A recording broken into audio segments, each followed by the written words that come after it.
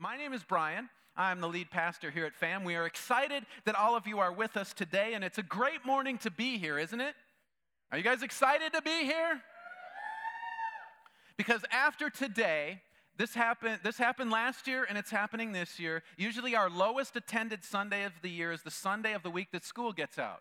And so after we survive this Sunday, everything is uphill from here, and so that's exciting, all right? But we are here at FAM Church to lead people of all backgrounds to become fully devoted followers of Jesus. That's what we're here for. We're here to reach our community. We're here to see lives changed and transformed. And Ashley Darrow told me a great story when we were over scooping snow cones on Friday at Spence Park for the city's Splash Bash, that's what it was called, right? The splash party, the water party, I don't know what it was called. But they had this event, and we were over scooping snow cones. And she had this new neighbor move in that had a couple of kids. And they were talking to the kids, and they told the kids that they went to church. And they said, hey, ask your mom if you can come with us. And so one Wednesday night, she brought the kids to church. And they just loved it. They loved our Wednesday night programming, our Rangers and our girls' ministry. And so the boy, he just kept wanting to come back, and he'd come for several weeks. And finally, Commander Sean gave him a Bible, and I guess this Bible has radically changed his world. It has rocked it. He loves to read the thing. He's always asking questions about what's in there. He's excited about what he is learning. And see, that's what we're here for. That's a family that does not go to church. He had been to church one time his entire life, and his sister had never been to church. And that's the impact that FAM Church and the power of inviting somebody to church can make. And so that's why we are here to see that happen. That's why our slogan is Each One Reach One this year, because we want to see lives changed like that. And so that's a great story. But if you're here for the first time this morning, we're glad that you are here with us today.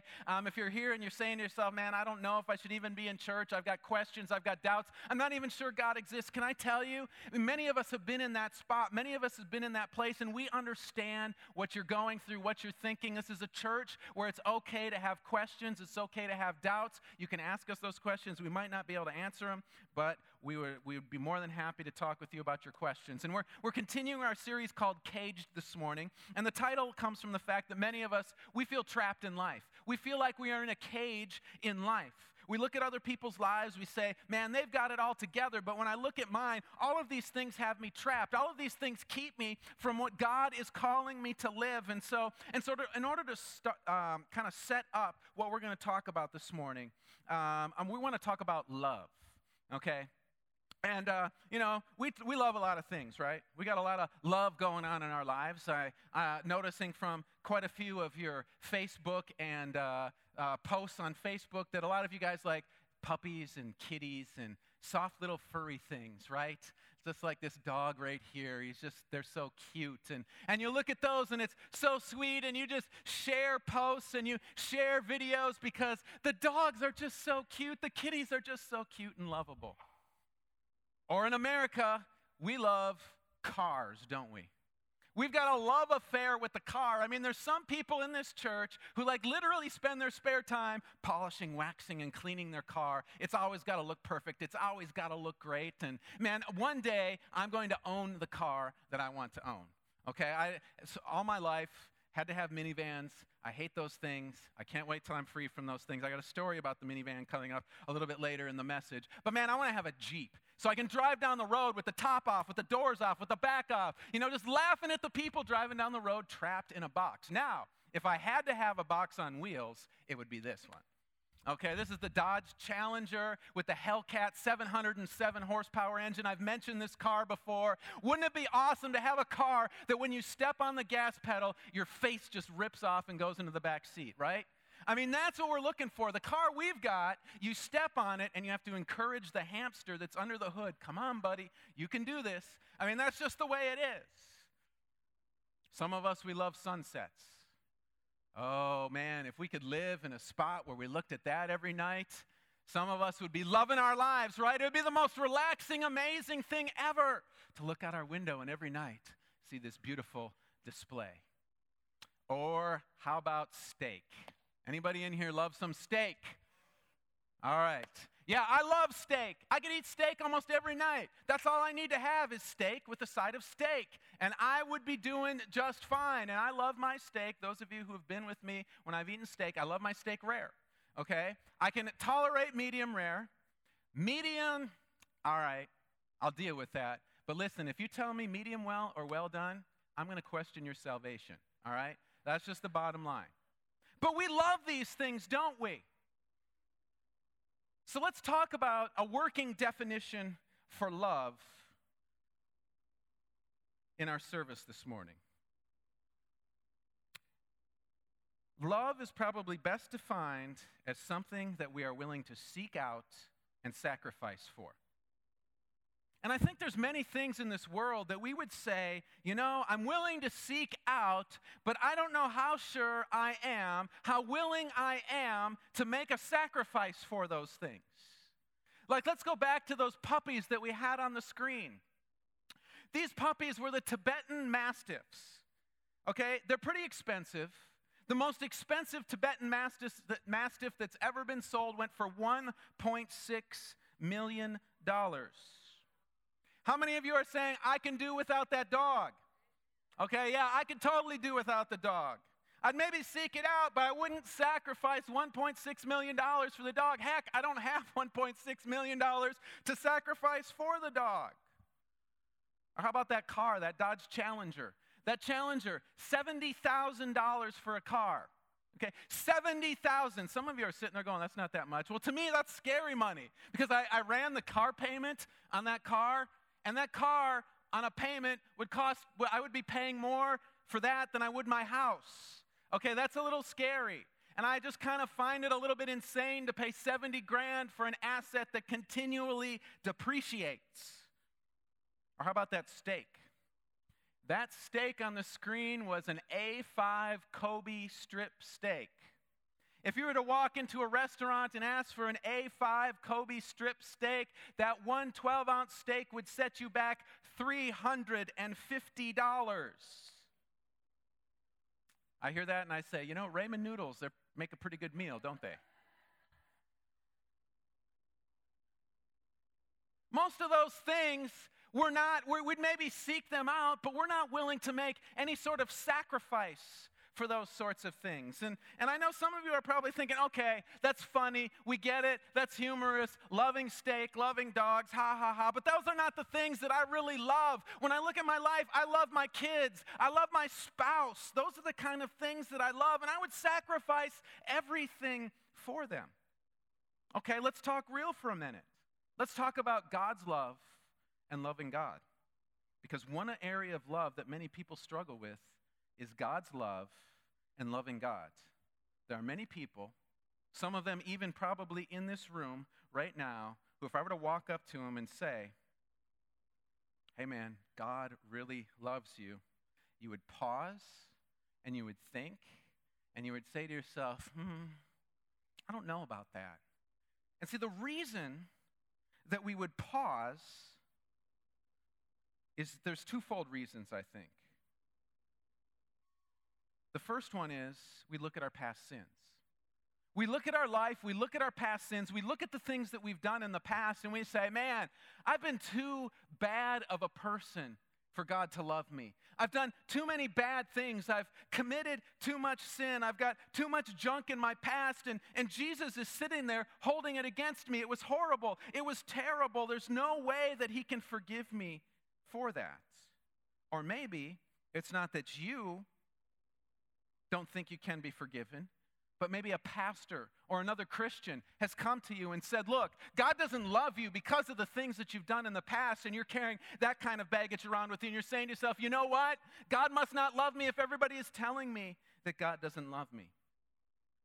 And the second thing that causes us to think we are caged away from God's love is our present circumstances.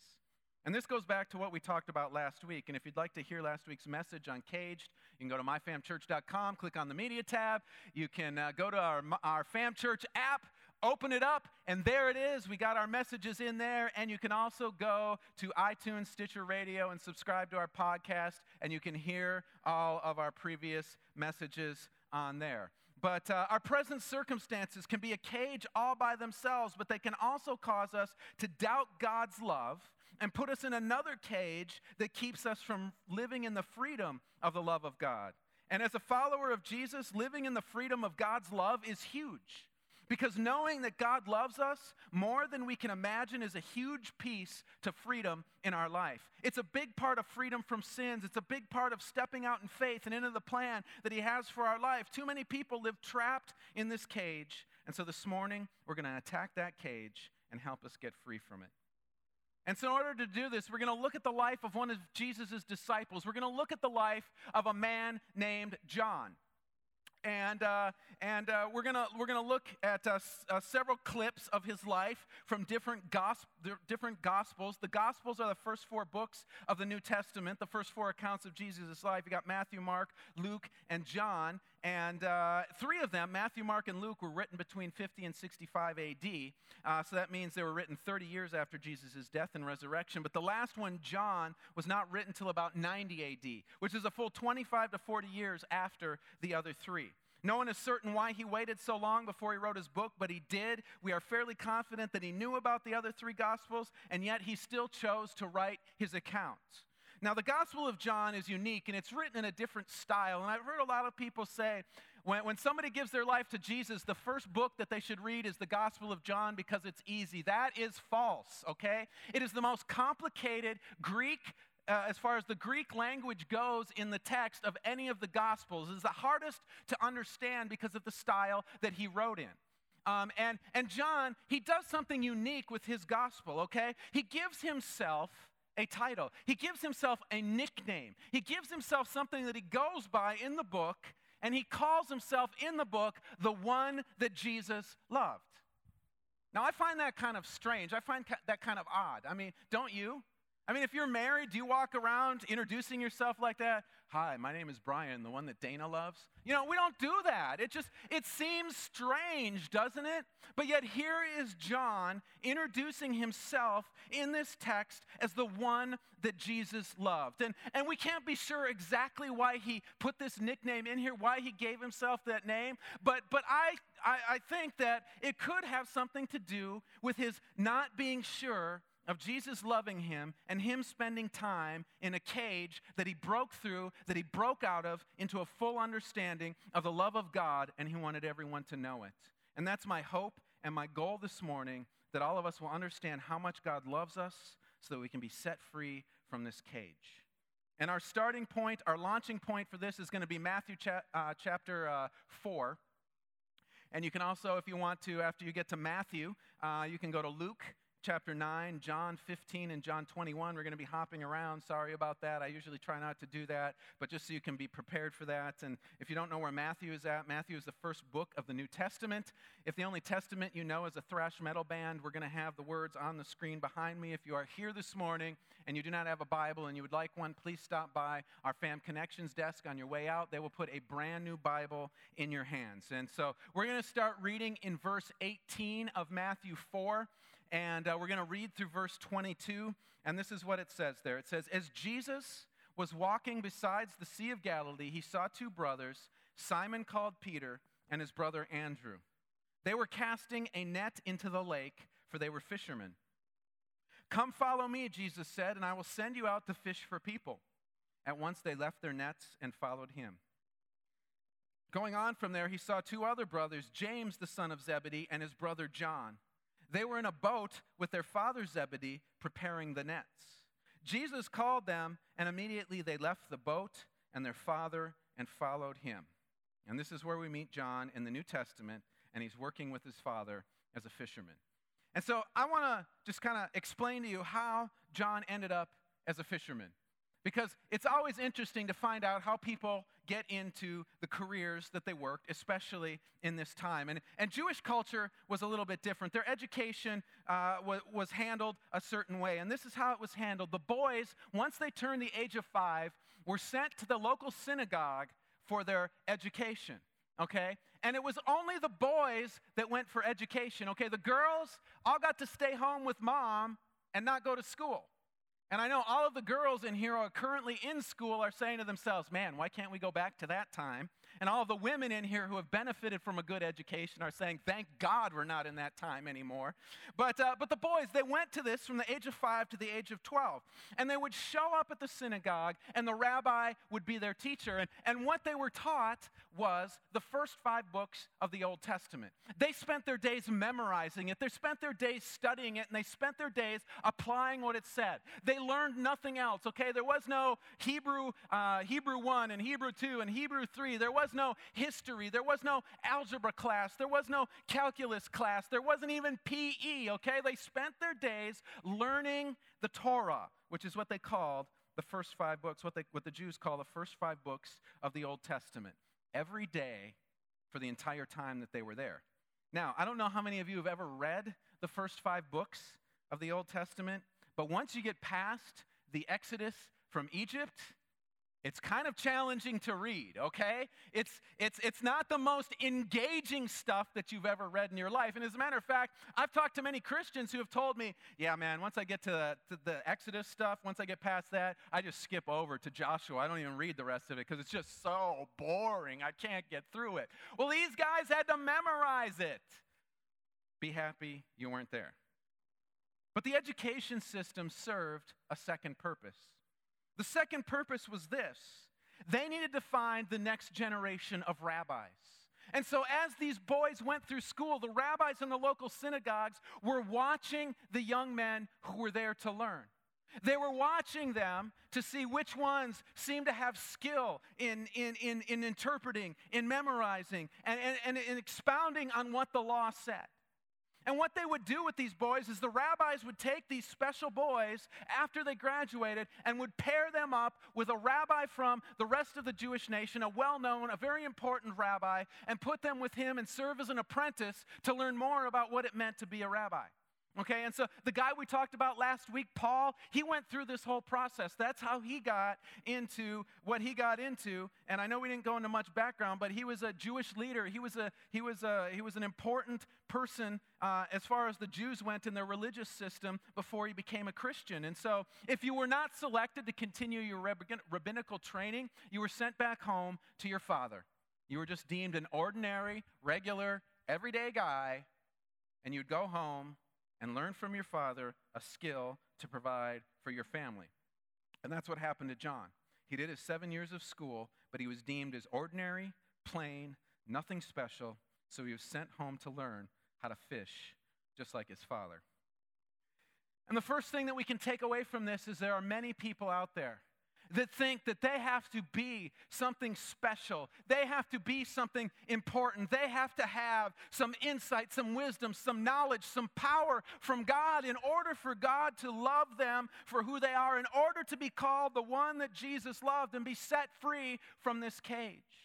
But the deal is this: you do not have to be anyone special for God to love you. Okay, he doesn't look upon you and say, how much of the New Testament do you have memorized? How much do you pray? How much do you worship? He doesn't look at any of that stuff and say, you know what? You are awesome. You are lovable. You are somebody important. You are so important that I can use you in my kingdom. These other people that aren't doing as much, they're not as good, they're not as important, they're not as lovable. And so I'm not going to use them. I'm not going to love them. I'm not going to care about them. And so if you are in this cage today thinking God can't love you because you are not that awesome, it's simply not true. John knew that he was the one that Jesus loved, even though he was nothing special. Okay, well, I get that. Maybe I don't need to be special, but that's not the only problem that I have that keeps me caged from God and his love. Another problem I have is I'm just too dirty. I'm too bad of a person, and that is why I'm in this cage and know that God doesn't love me like he does other people. So let's go back to John. John was a fisherman. How many of you guys in this room would consider yourself fishermen or maybe fisherwomen? Seems like it'd be a pretty fun career, doesn't it? You get a boat, you get rods and reels and a big truck to pull the boat. You know, and you're like, I'm going to spend my days just out on the water, relaxing, having a good time, just doing this and this and this and this. And we get this idea of how nice and relaxing and peaceful and awesome it would be to be a fisherman. And watching TV shows, that's kind of the impression that you get about fishermen, right? You watch those TV shows. I don't know who's out there, who the popular guys, but when I was a kid, it was Roland Martin. He was always out there he had his fishing show, and you just watch him fish for bass, and you're like, man, I wish I had that guy's job. You know, we had the guy who ran our tech department in Ocala. His son is a professional fisherman, and he actually has TV shows that are on ESPN. And he would show me pictures of the fish that his son would catch fishing both the fresh and the saltwater waters of Florida. And it was just amazing. It was incredible. And I looked at these pictures, and I would always say to myself, man, that's the career I want to have right there. But do you know what? That's not the normal, average fisherman. Okay, that's what we think is a normal fisherman. A normal fisherman is not the guys that we see in the fancy boats doing the glamour shots with the cool shades on ESPN. Okay? The normal fishermen are the guys that we see on the TV show, The Deadliest Catch. Okay? Those are the actual fishermen that are out there. Okay? These guys smoke hard. They drink hard. They smell bad. They work hard.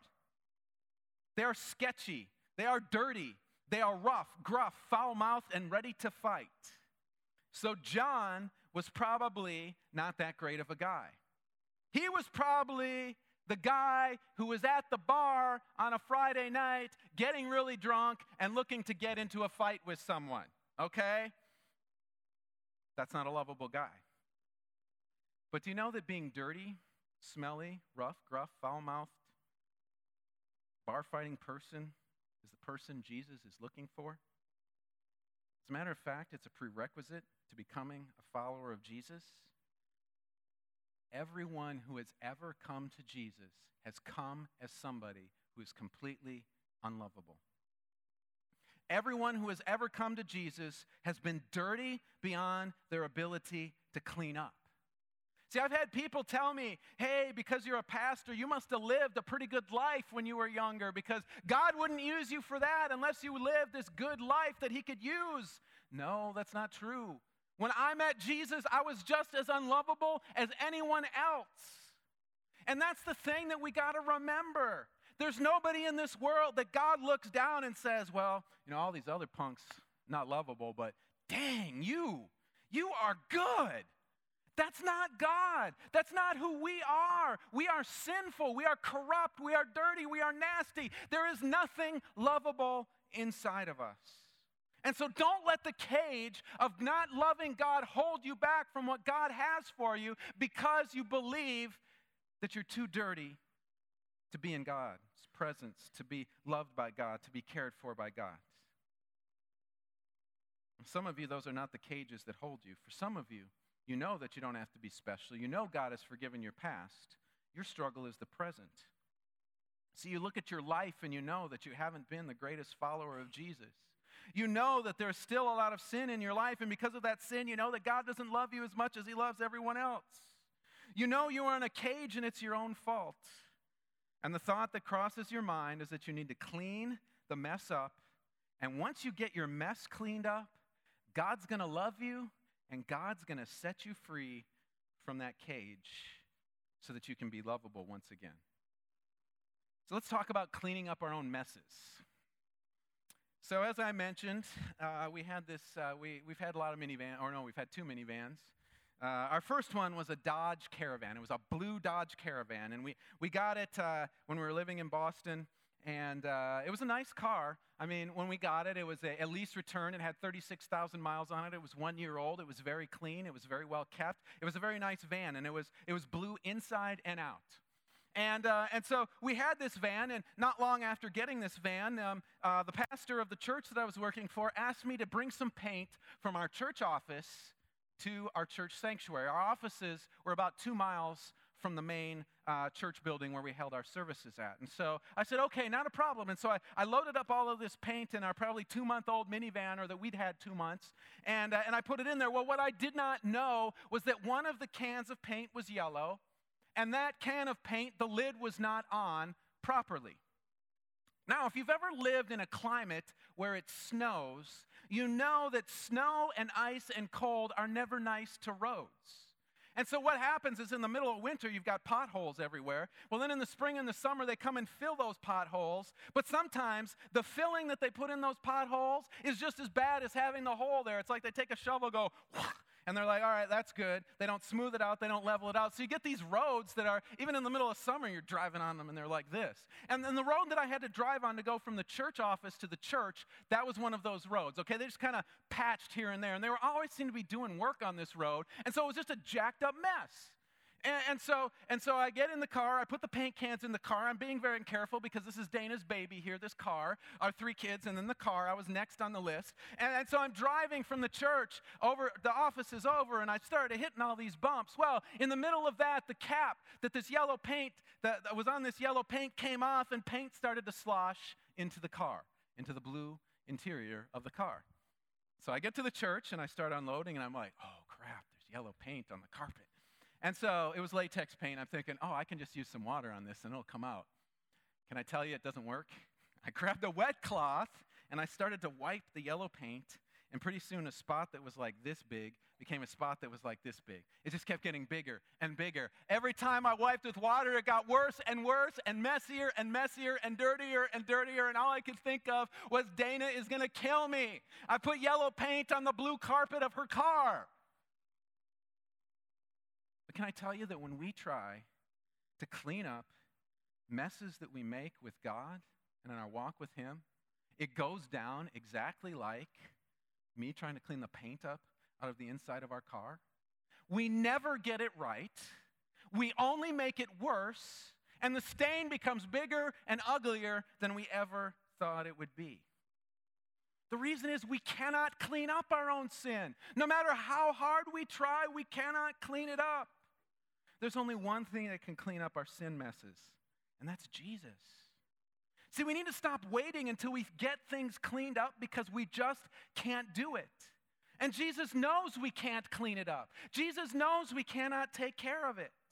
He needs us to come to Him and go to Him and say, Jesus, look, I've got this mess, I've got this sin, I've got this stuff that's really jacking my life up, and I need you to come and clean it up because I'm just making it worse. And when we do that, Jesus comes and cleans the stain and gets us going in the right direction. Quit trying to do it yourself.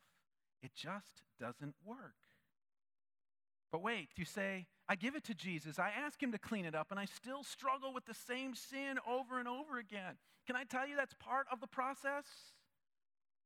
But we think if Jesus would just set me free from the struggle, then I would be free from the cage, and I could be called the one that Jesus loved. Struggling with sin is part of the deal. It's something that John did as well. And so to set up this next story we're going to look at in the life of John, I just want to ask you guys, has anyone ever struggled with any sort of road rage in here this morning? Anyone road rage? Yeah. A few of you are honest. The rest of you are just lying. All right. Because I struggle with road rage sometimes. And the worst thing, I just hate it. When people think that you're going 55, that they can just pull out in front of you, not even try to accelerate, and they expect you to slam on your brakes to avoid them. Drives me insane. Well, let me tell you, sometimes I'm in the car and I'm thinking to myself, I'm just going to ram this guy. That'll teach this punk a lesson about pulling out in front of me. And usually, if Dana's in the car, she knows what I'm thinking, and she'll look at me and she'll say, stop it right now, because she can tell where I'm going.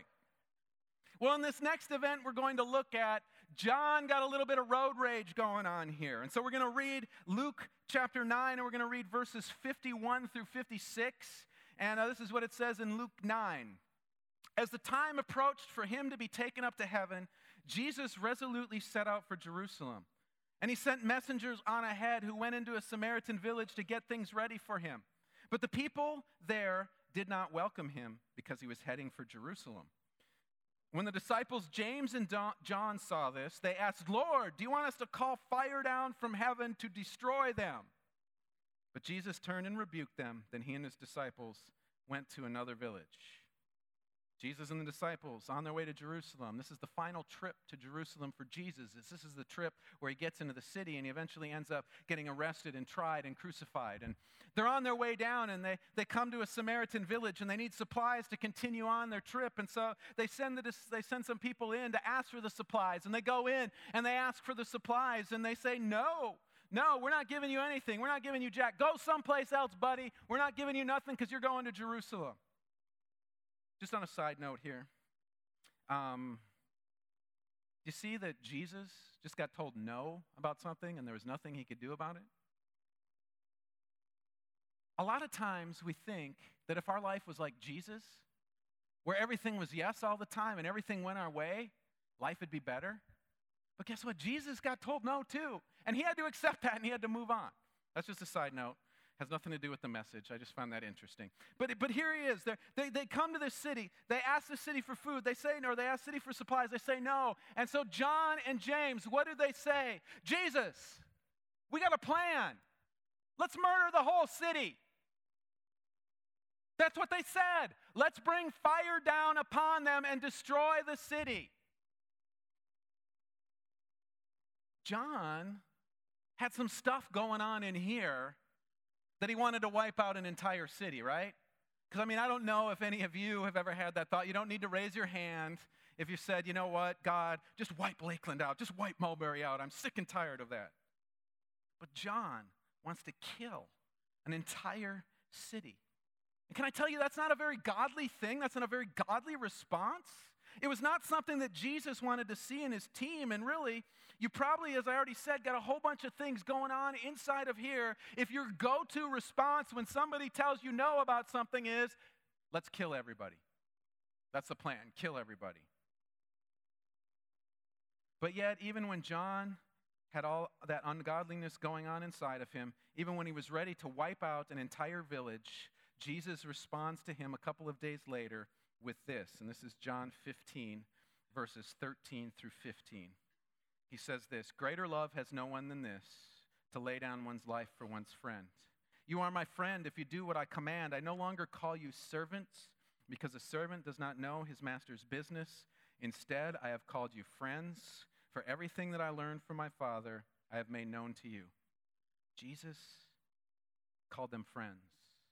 Jesus still said, John, even though a few days ago you're ready to nuke an entire village and kill everyone in there, I still love you. I'm still going to die for you.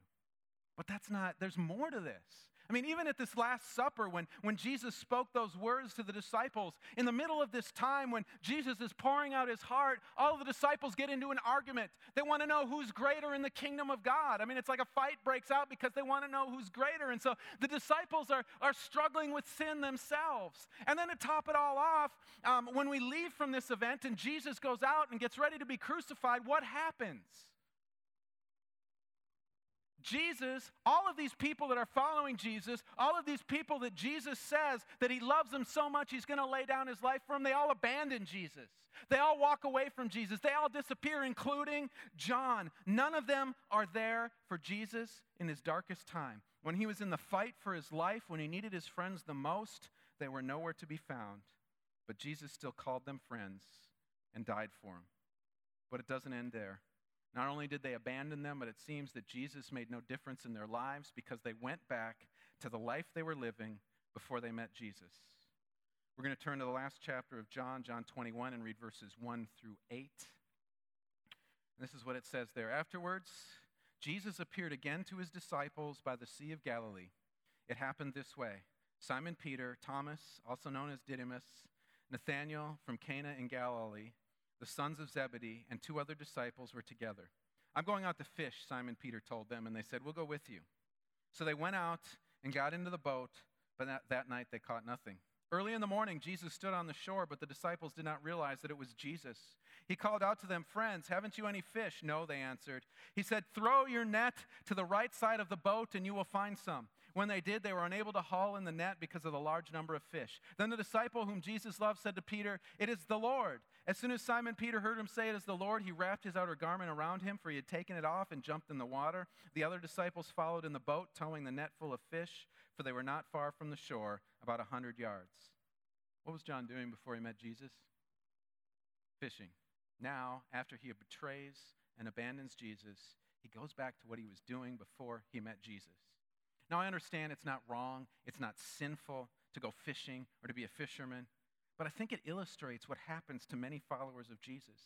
You see, we began to follow Jesus. We begin to walk with him. And then as we get in the battles and the struggles of life, we get into the battles and the struggles that we have with sin and temptation, and we're fighting and we're battling and we're at war with this thing, and we're looking at ourselves and we're saying, man, God must not love me very much because of all of these battles that I'm facing. And so we start to cage ourselves in outside of God's love and put ourselves in this cage. And then as we start to, as we watch more and more and we see the sin continue, the bars on the cage grow stronger and stronger as we sit there and we say to ourselves, man, I'm trapped in this cage. I'm doing so many bad things and there's nothing God can do to help me here.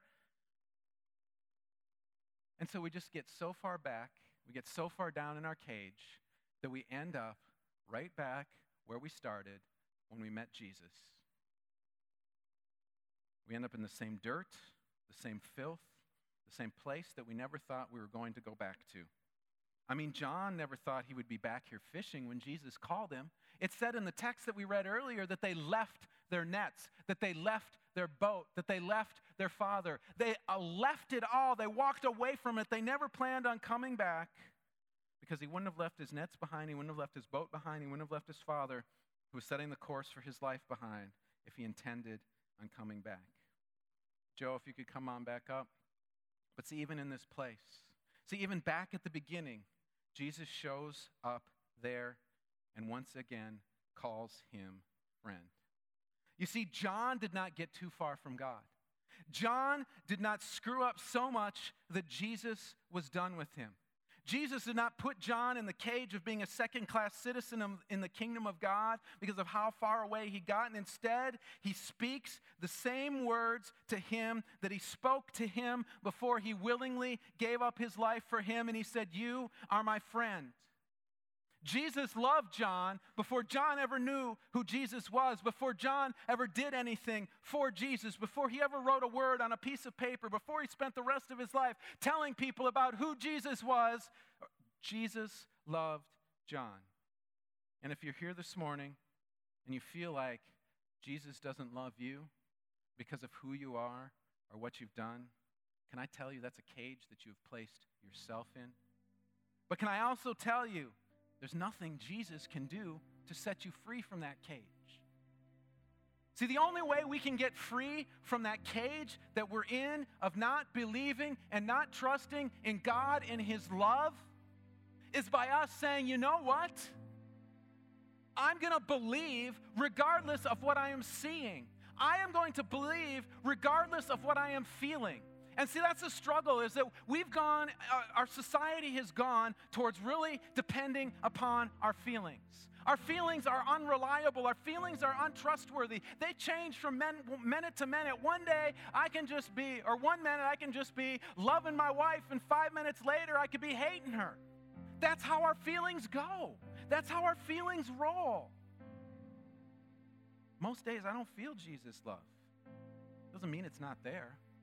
But we have to move past our feelings to faith. You see, Jesus says, I love you. Jesus says, I've laid down my life for you. He didn't say, as long as you do X, Y, and Z, I will continue to love you. He says, I love you with an everlasting love. The sin, the trouble, the trials, the pain, the hurt, everything else that's happening in this life,